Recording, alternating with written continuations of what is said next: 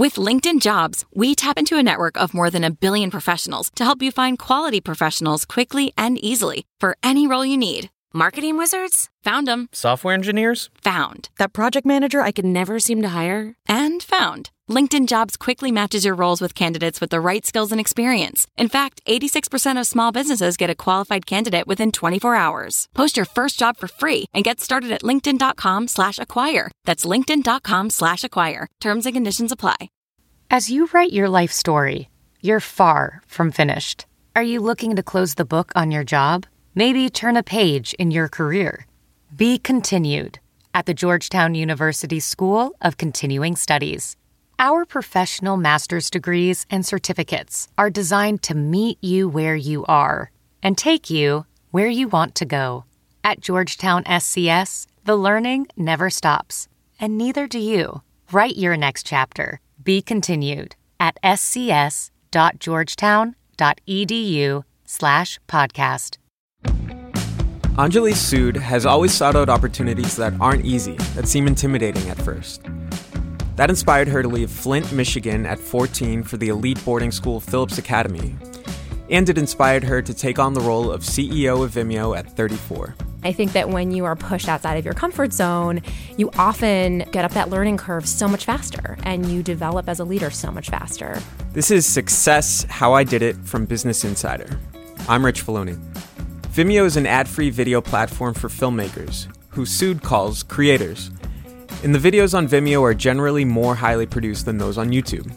Sood worked at Vimeo for 3 years before getting the CEO job in July of 2017. It was an opportunity she told me she wasn't expecting, and so that's why she had to take it. Sood told us how she had a new vision for Vimeo as she led its creators team.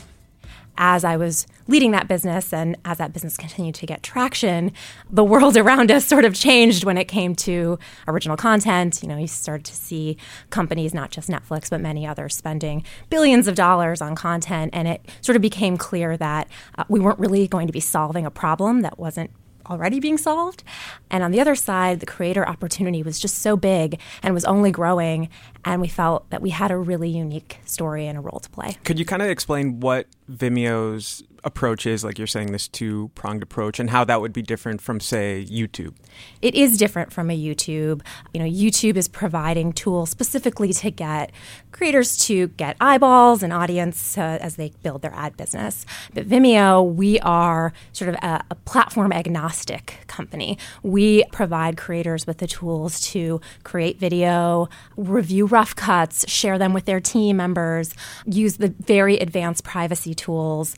And then when they want to distribute those videos, we actually help them distribute not just on their own websites, but all over social media, including on YouTube and Facebook.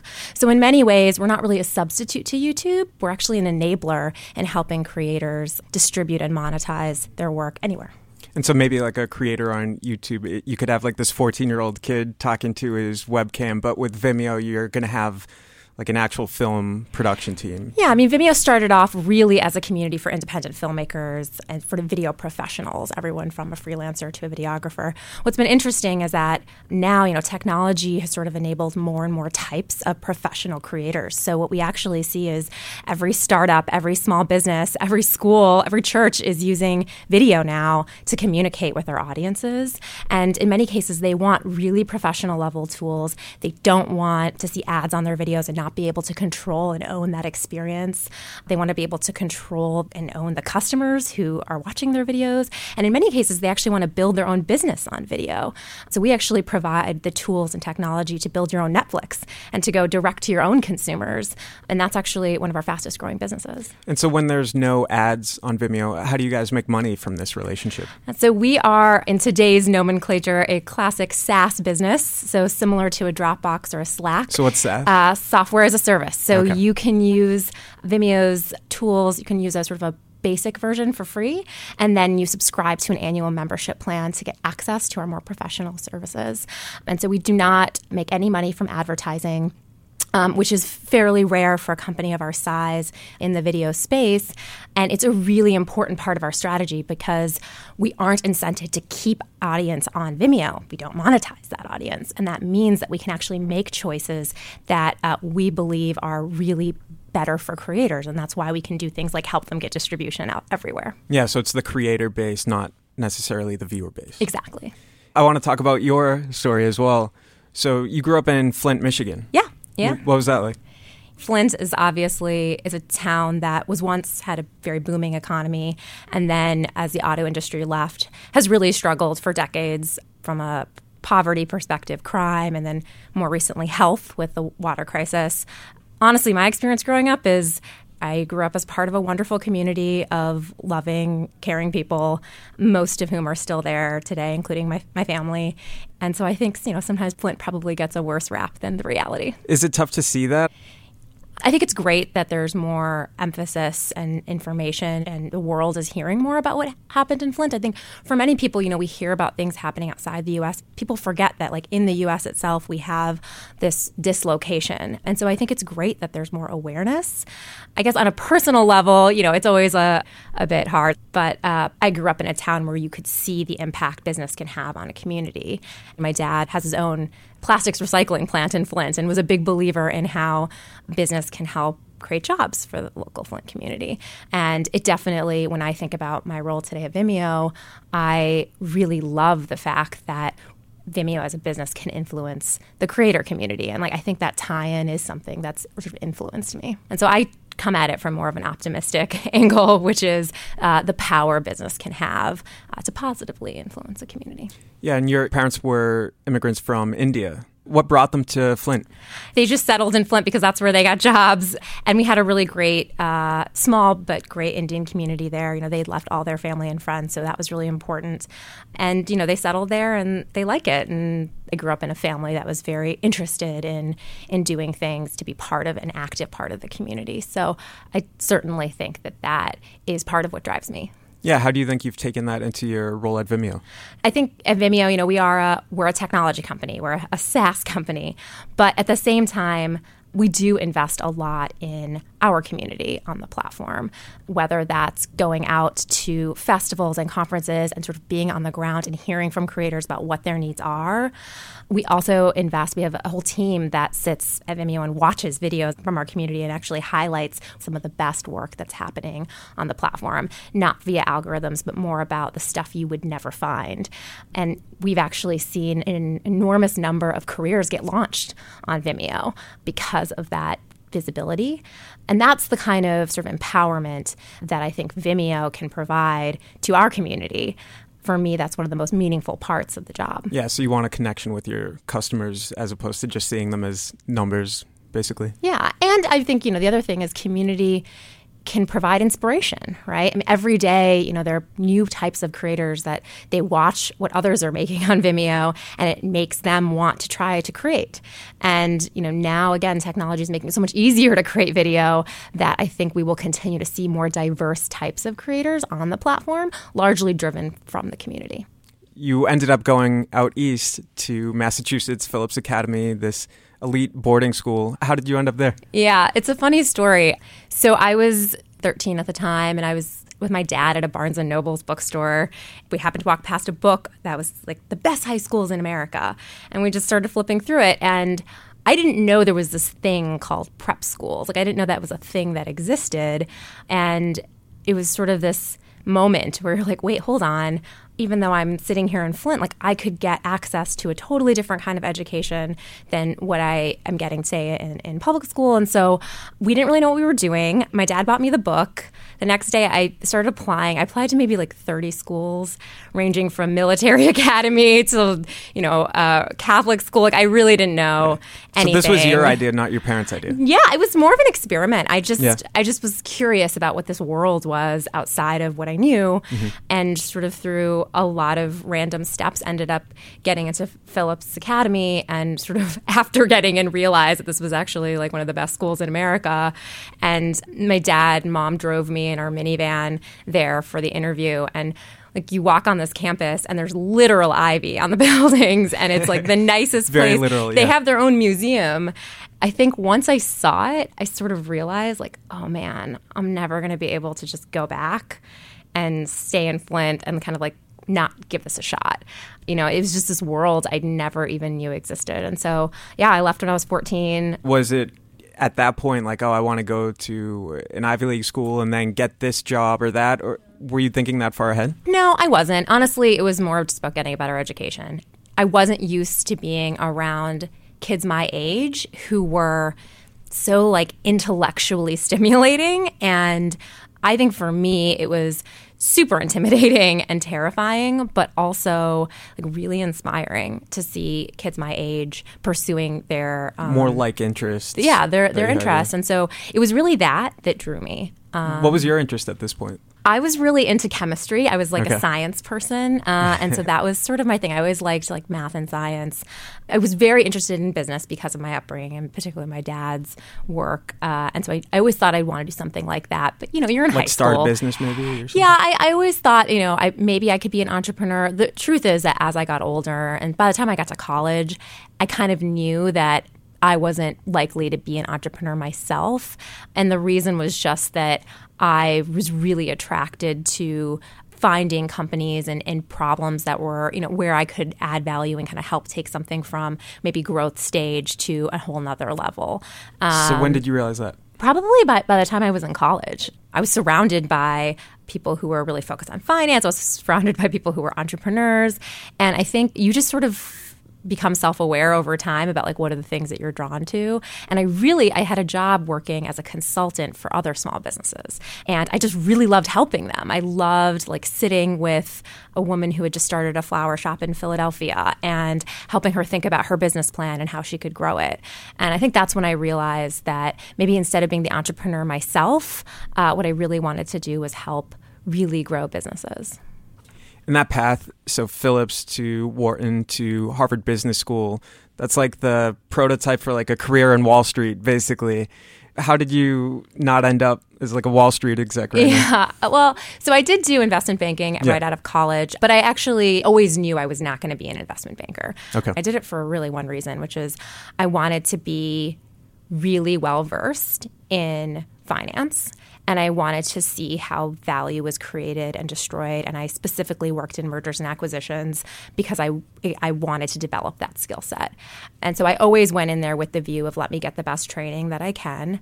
And hopefully I can then take that and use it in the context of a business. And I think that has largely been true for me. My first 90 days on the job as CEO of Vimeo, we did our biggest acquisition in our history when we acquired a company called Livestream. And that experience of having worked in mergers and acquisitions and seen it a bunch of times really helped me. And so for me, it was really never about Wall Street, but it was about getting a really valuable skill set that I thought would make me a better leader. On your way to Vimeo, you worked at Amazon and Time Warner. So at this point, did you still have an idea of what you wanted to get from each of these companies? Did you have a clear path in mind? Yeah, I knew I wanted to do finance first and get the experience. Then I wanted to transition into an operational role. The reality is it's hard to transition into an operational role when you're a banker.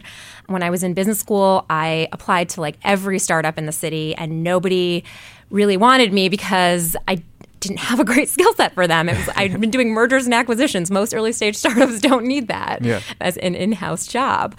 So I really struggled to transition. And actually Amazon was kind of the opportunity that I had. I started at Amazon in a finance capacity in their sort of corporate business development team in Seattle. And then after doing my summer internship there, I sort of convinced them to give me an operational role. And so my first real operational role, I was a toy buyer. I worked in the toy category, and I remember I was like at the Javits Center Toy Fair over here in New York.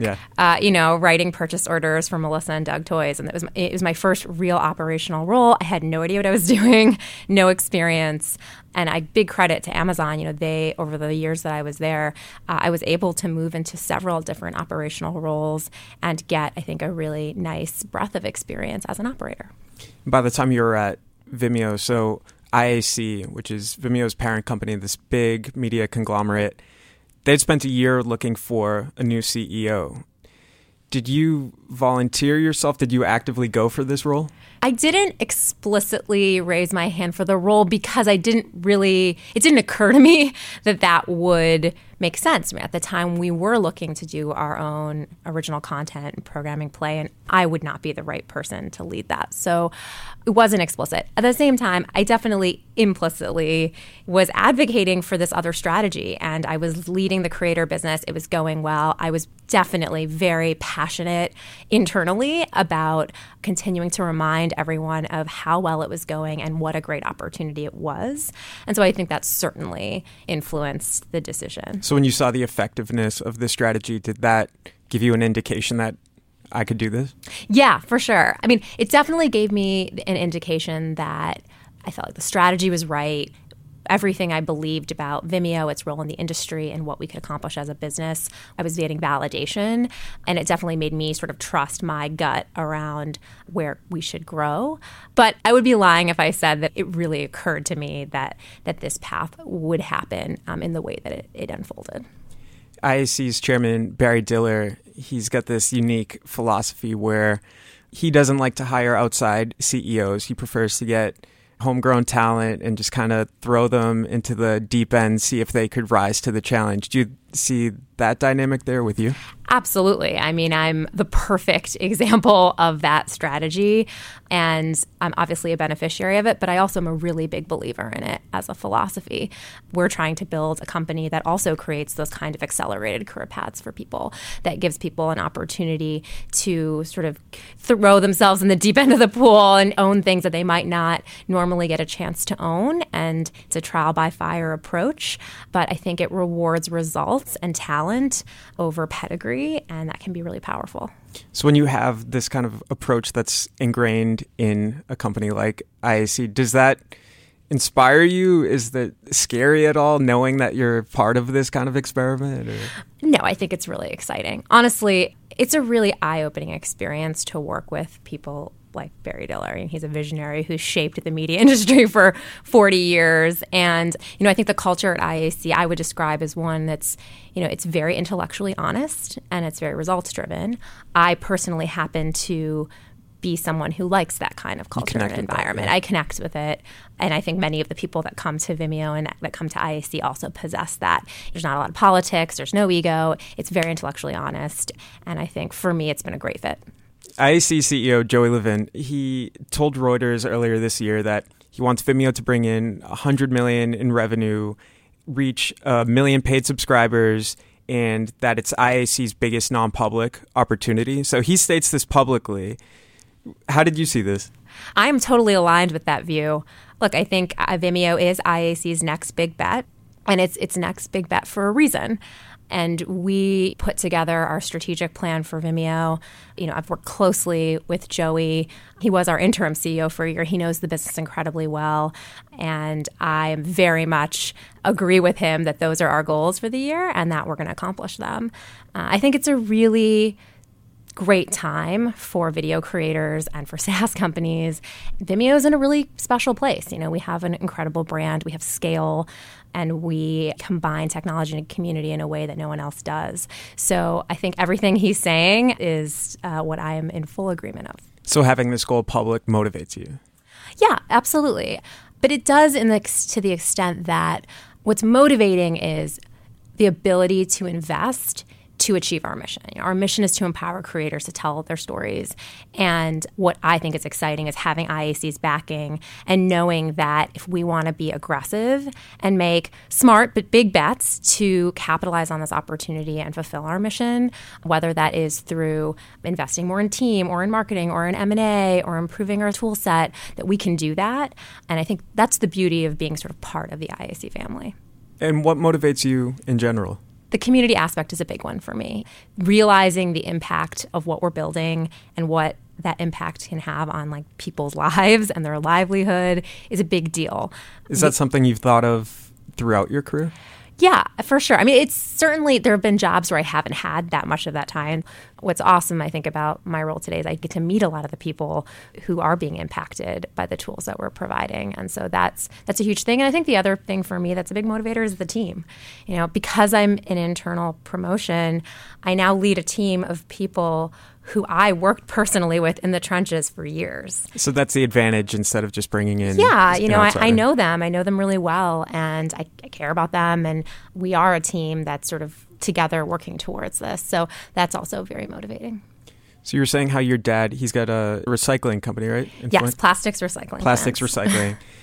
Have you called him up for advice as CEO? Yeah, for sure. I go to my dad for advice all the time. And when I was offered this job, he was the first person I called. Oh, what was that call like? He claims he saw it coming, which is, I think, I don't know if that's true. No, I mean, he said you'd be crazy not to take it. But yeah, my dad's given me great advice. Probably one piece of advice that I would give to others that he's given to me is to live outside of your comfort zone. And it speaks somewhat to this sort of philosophy of put yourself in positions where you might not have a ton of experience. It's something I feel like I've done my whole life. Leaving home at 14, going to Andover, I didn't know really, anything. And I was definitely outside my comfort zone then. In many of the roles I've had at Amazon and certainly at Vimeo, I've been in situations where it wasn't like I had the playbook and I knew exactly what to do.